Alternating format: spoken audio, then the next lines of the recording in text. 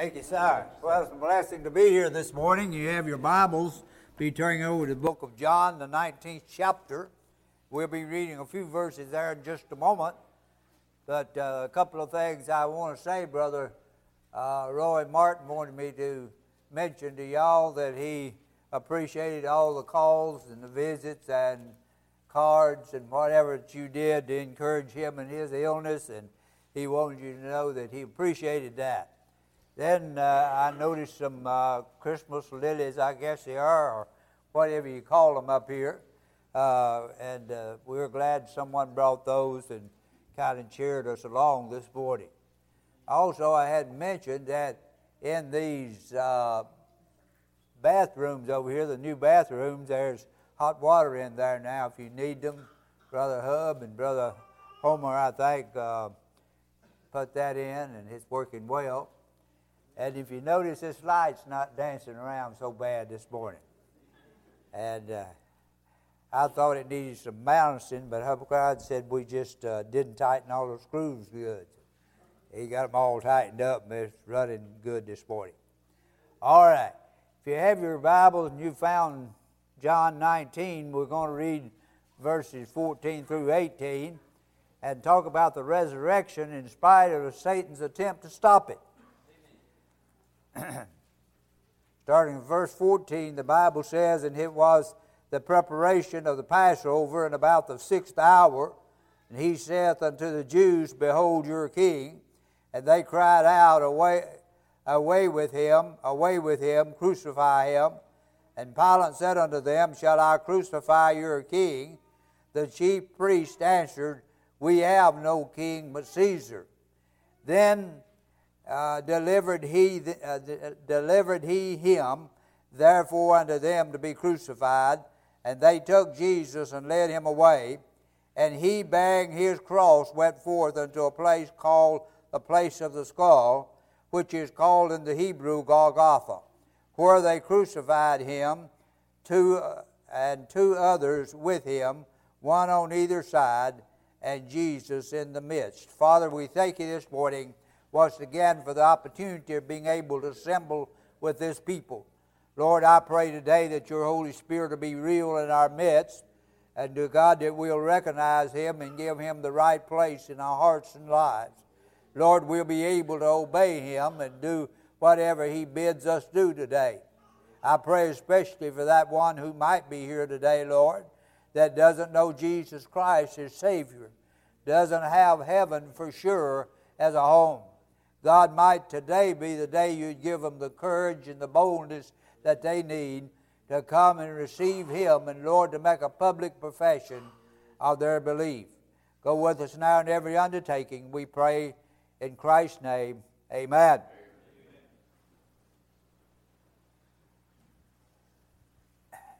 I would like for this to be a jump up and down, praise the Lord, shouting message. And certainly Easter is a good time to have those. But I believe the Lord has led us more toward the place of just bringing out some simple facts concerning these events, so that as we think about them day to day, that they'll have a greater impression upon our lives. And all of these events are so familiar with us, the sufferings of Christ, the death, the burial, the resurrection. And still there's much misunderstanding concerning those events that surround these things of which we've spoken. And you know, we're talking about getting excited, and we get excited over Easter, and we ought to. What a wonderful time it is to have that day that's set aside to celebrate the time that the Lord Jesus Christ came forth out of the grave as a victor over death, hell, and the grave. Amen. And so I'm glad that happened. But you know, sometimes we wonder just how important is that? Is that very important to the child of God? Well, let me read you something that Paul had to say to the church at Corinth over in the first letter that he wrote unto them, and in the 15th chapter. And we'll start reading with the 12th verse. And we'll find the Bible says here, Now if Christ be preached that he rose from the dead, how say some among you that there is no resurrection of the dead. Now, to you who are familiar with those that lived in that time, there was two main religious groups. One of them were the Pharisees, and the other were the Sadducees. The Pharisees believed in the resurrection, in angels and all of that, but the Pharisees did not. So I suppose this message that God was sending here was primarily to the Sadducees, and yet we have some people, no doubt, in our midst today that believe as those individuals believe. And so verse 13 says, and if there be no resurrection of the dead, then is Christ not risen. And if Christ be not risen, then our preaching is vain or worthless. And your faith is also vain. Your faith is also worthless. Yea, we are found false witnesses of God, because we've testified of God that He raised up Christ, whom He raised not up. If so be that the dead rise not.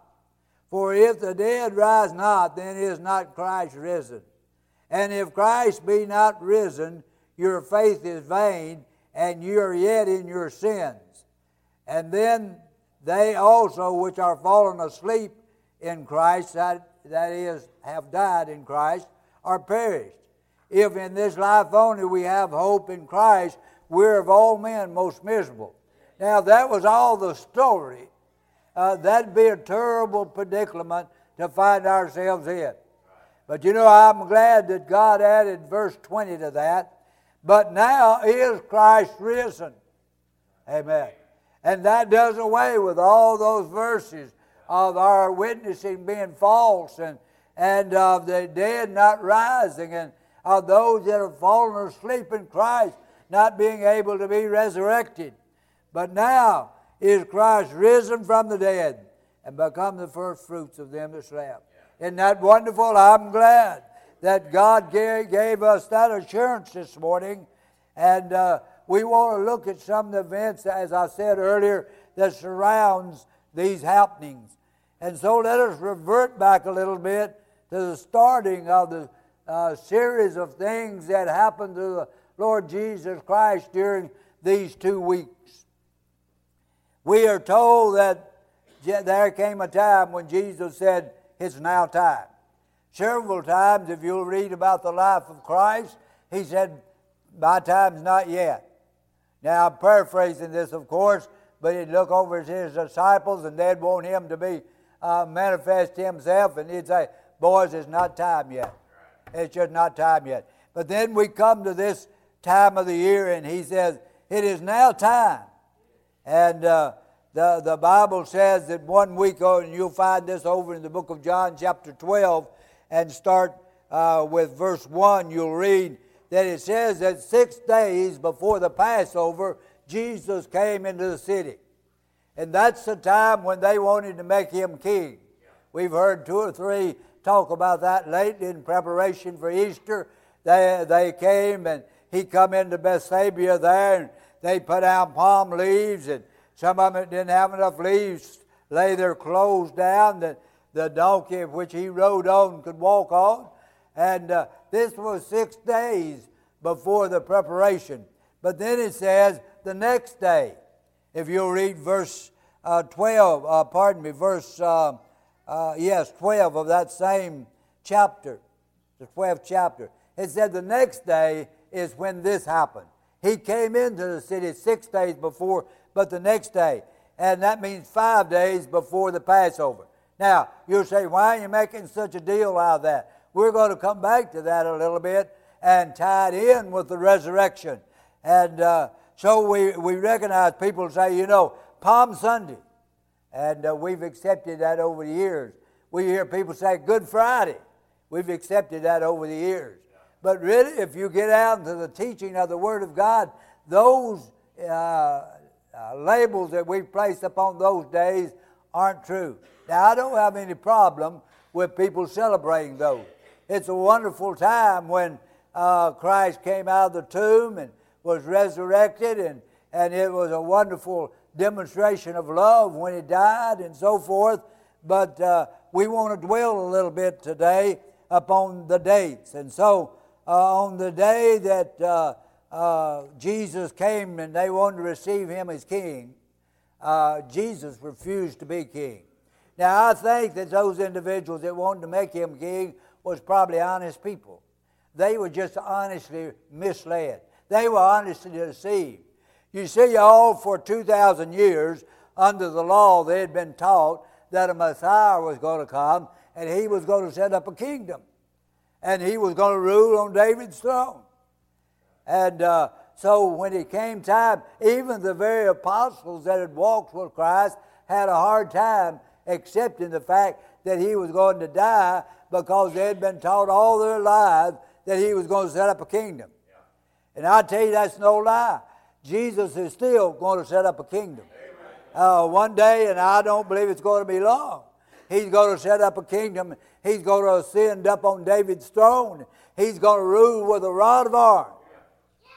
And but in between this time of which we're studying about the first resurrection and that time when he set up his kingdom, the age of grace is in there. And the Jews didn't see that. And so he refused to be king. Now, the devil would have been tickled to death if the Jews had made Jesus king that day.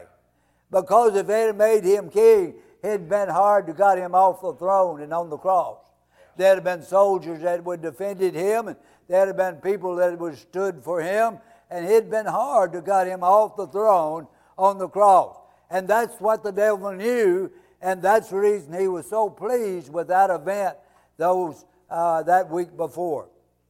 And so Jesus refused, and the reason he refused was that when he sat down in that determinate council before the worlds were formed, with God the Father and God the Son and God the Holy Spirit, they made a plan. And Jesus said, I'll be the one that will become the sacrifice. I'll be the one that will become the Lamb of God. And he did exactly that. Remember John the Baptist. He saw Jesus coming down the road, and he said, Behold the Lamb of God that taketh away the sin of the world. And that's exactly what he did.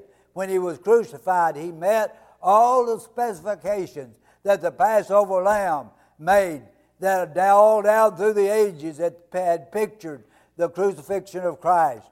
And so Jesus was crucified in our stead, and he refused to be king at that time. And then the next event that we have him gathered around the table at supper time with his 12 apostles. And I can imagine that even Jesus' heart was filled with sadness that night, because he knew we'll never be together again just like we are tonight. Now, I'm not too sure that those apostles had accepted yet the fact that he was going to die and that he was going to raise after 3 days. He had told them time and again. You'll say, well, if Jesus had told me something, I'd have believed it. Well, now, I'll tell you, he told you a lot of things. And this old book called the Bible. And you tell me how much of that you believe. Somebody says, I believe it all. Brother Bobby, he teaches our Sunday school class. He and I could agree. We believe it all. But does our actions speak truth to our words? Do we really believe that? Sometimes we'll come up to a commandment that God has given in His Word, and we'll say to ourselves, God really didn't mean that for me. You know, the devil sits down upon your shoulder and whispers in your ear. That really doesn't apply. After all, we live in the 21st century. And people live different now from what they did then. And people act different and talk different and dress different. But I want you to know, the same God sits on the throne. His word hasn't changed one iota.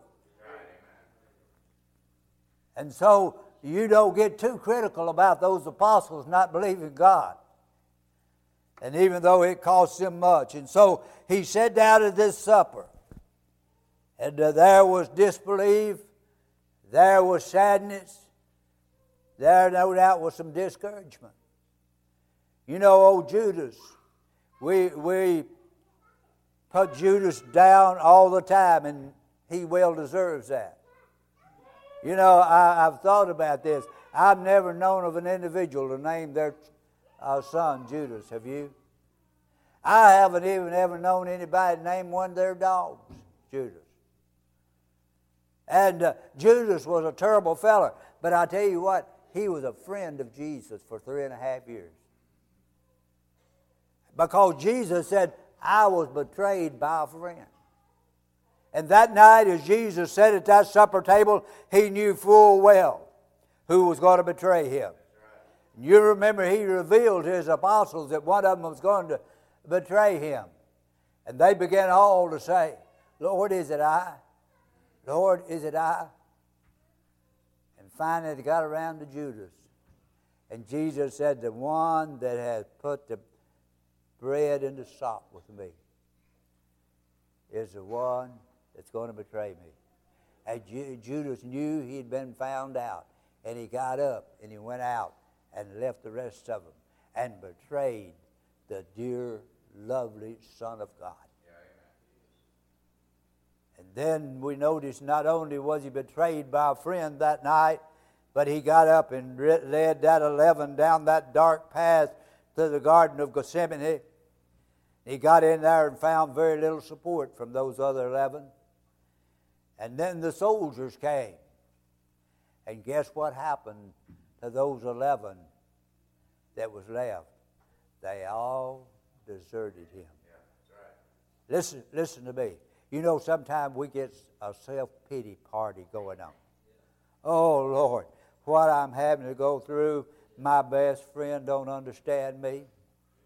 My most dear family member doesn't like what I'm doing.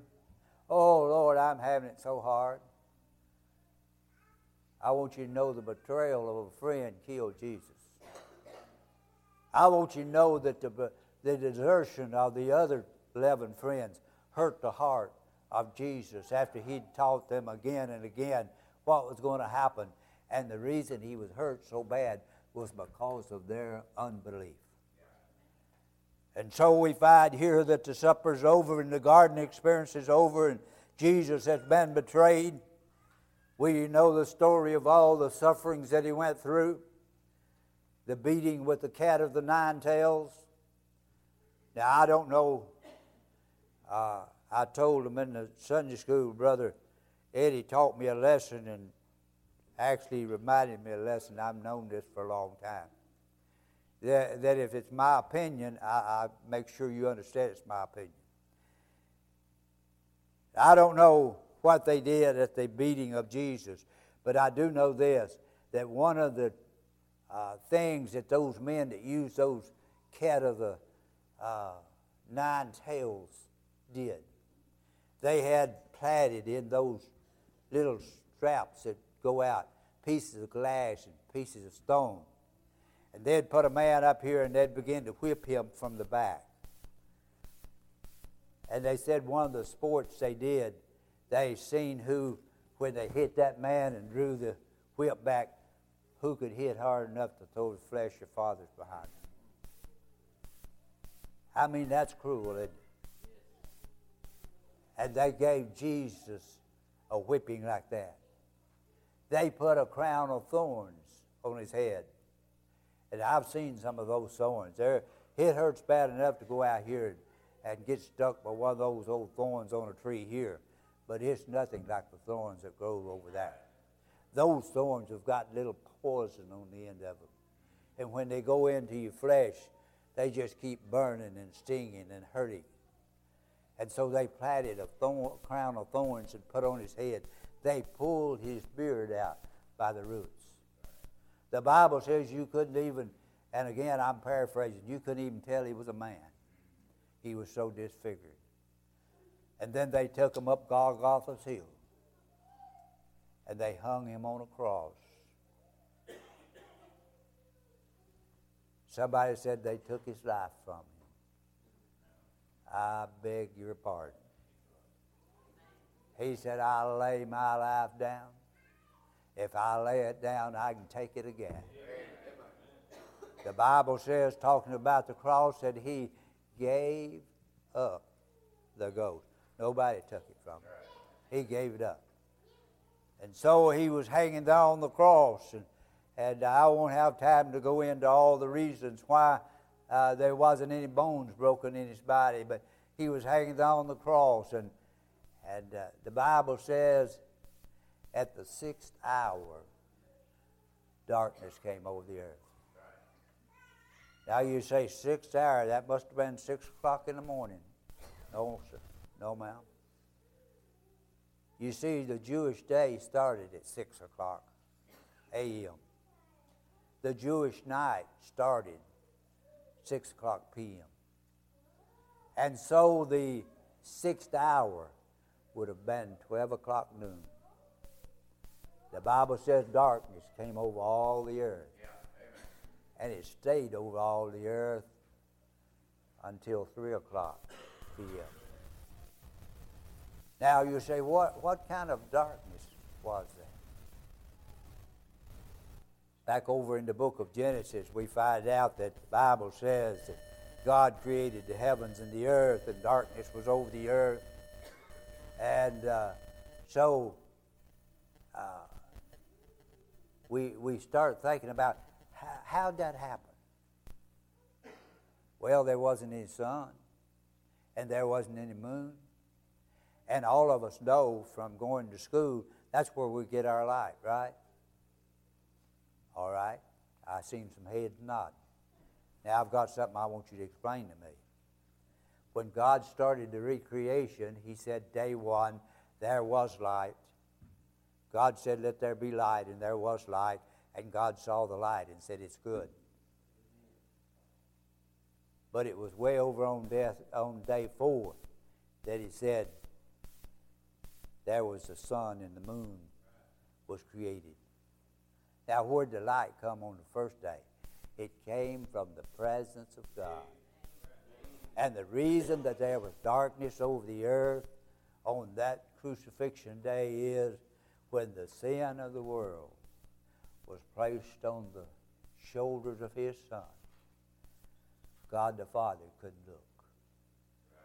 And he turned his back. And Jesus said, my God, my God.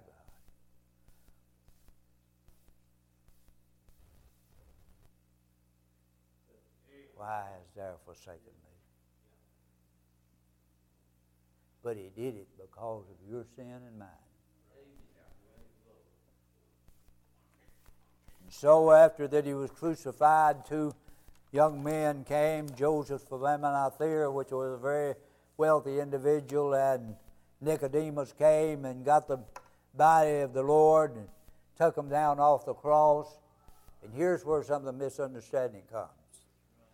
Said they took him down because it was a preparation of the Sabbath.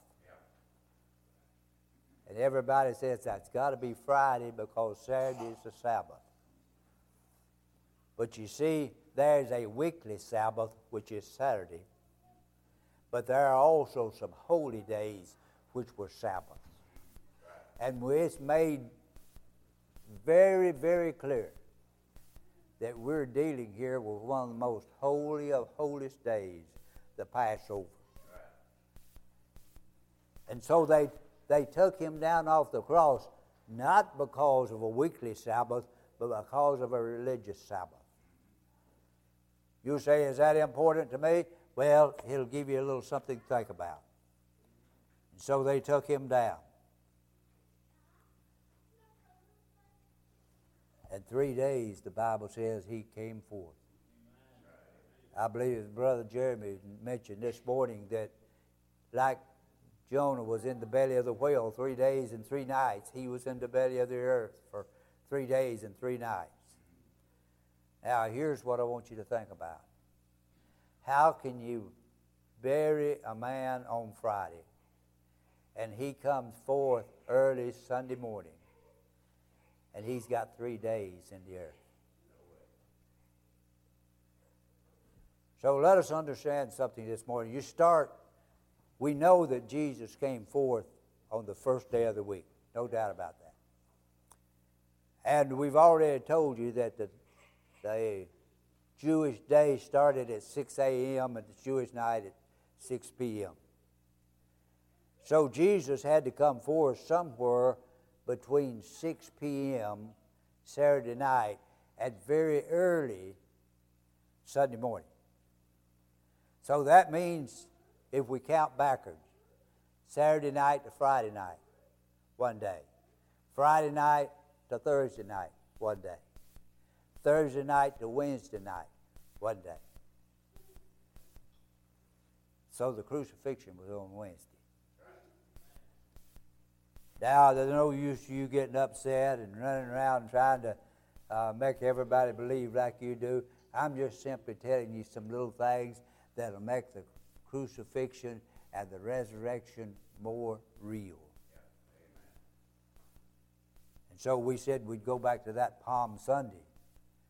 If the crucifixion was on Wednesday, and if he came into the city 5 days before the crucifixion, he came into the city on the Sabbath day. And then let's move along very quickly. John 20:17 says, and again somebody else read this morning, that when Mary Magdalene and the other women went to the sepulchre early that morning, and she thought he was the gardener, and when she spoke his name, she recognized who he was. And no doubt she made an attempt to go over and embrace him or whatever they did in those days. And he said, Mary, don't touch me. Don't touch me. I'm not yet ascended to my God and your God. And then the Bible says the same day the apostles met in the evening time. But Thomas wasn't there. And then 8 days later they met again, and Thomas was there. And Jesus appeared at both meetings. And he said on that second meeting, he said to Thomas, if you don't believe it's me, he said, feel the scar in my side. Now the only way Thomas could have felt the scar in his side was by taking his hand. Now listen, here's what I want you to see. If he wouldn't let Mary touch him, and he told Thomas, feel the scar, did that mean he loved Thomas more than he loved Mary? No. That just means something happened between those two events. The Lord Jesus Christ went up into that tabernacle not made with hands. He went into that holiest of holies, not made with hands. And he took his own blood and offered it upon the mercy seat not made with hands. And it washed away all the sins that the bulls and the goats and the doves and all had been shed and covered over down through the Old Testament. It washed those sins away. But I'll tell you something better. He'd washed our sins away as well if we'll simply accept it. If you want to read about that tabernacle, you can find it in Hebrews chapter 9, verses 11 and 12. It says, he entered in once. Jesus will never enter that tabernacle again. You know why? Because the only way he could enter it again was to be sacrificed again. And he's been sacrificed all he's going to be sacrificed. The first time he came as a little baby, he was in a manger. But I tell you, when he comes the second time, he won't be in a manger. When he left this earth physically, he left hanging on the cross. But when he comes the second time, he won't be on no cross. The first time he came as a servant. The next time, he'll come as a king. Just one other thing I want to mention before we close this morning. The Bible says when John and Peter got down there to the sepulchre, it said there was the grave clothes laying over there. And he said the napkin that was about his head was taken off and folded. That's very important. Folded. And laying over by itself. Why is that important? There was a Jewish custom. Just like we had a big breakfast back here this morning. Some of the fellas went back. I don't know how many times I lost count. But when those Jewish men and women left the place where they had been sitting, and they folded that napkin up that they had been using and laid it down at their place, that said, I'm just going to get a refill. I'll be right back. Amen. But when they got through, they finished the meal, they was through, they wasn't going anymore. They just wadded it up and threw it down. Yeah. Said, I'm through. Now, what did the napkin folded and put in its place said? Jesus said, I'll be back. I'm going away for a while, but I'll be back. And I want you to know that promise is still good this morning. He's still in that far country, but he'll be back. And you better be ready. There's a difference in being, you better be prepared first. There's a difference. You know, when you get saved, you get prepared. Then after we get saved, a lot of times we get things in our lives we're not quite ready for the Lord to come back. Now I can tell you how you can really figure this out. You can say to your wife, at a certain time we're going to go to Murfreesboro. And she'll say, I'll be ready. But you get up at that time and started, wait a minute, I need to try to straighten my makeup up. And I'm not sure this blouse goes with this skirt. And really these shoes don't match. She's not ready. She may be prepared, but she's not ready. And I'm afraid may be a lot of Christians today that's ready for God to come back in their minds, but they're not ready. And I know that there are some who aren't prepared. May have not been a very good Easter message, but I did the best that I could with what God gave me. And I believe God spoke to hearts this morning. And I want to encourage you, as the song leader and the pianist comes to the stage, I want to encourage you to think for just a moment. Am I sure if I were to die today, I'd wind up in heaven? If you're not, you ought to come up here and get a hold of one of these men who will be standing here and ask them to show you how. But if you know for sure that you're ready for heaven, you ought to check up on how you're living your life. I'll ask you to stand. Brother Mack, if you'll come to my right, and Brother Kobe, if you'll go over to the left. Ask Brother Van if he'll come to the center.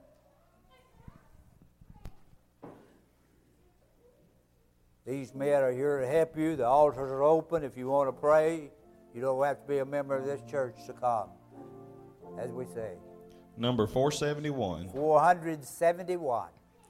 Search me, O God. Would you just let God search you this morning? And know my heart. To know what you need to do is not good enough. You need to put some effort behind your surrender this morning. Know my thoughts, I pray. See if there be some wicked way. Would you come this morning? Cleanse me from Would you just get serious with God today? You don't have to repent to the church and to the preacher. You just get right with God today. I praise thee, Lord, for cleansing me. The napkin's still folded. He's still on his way back. Would you come this morning and be prepared? Would you come and be ready? Make me pure within.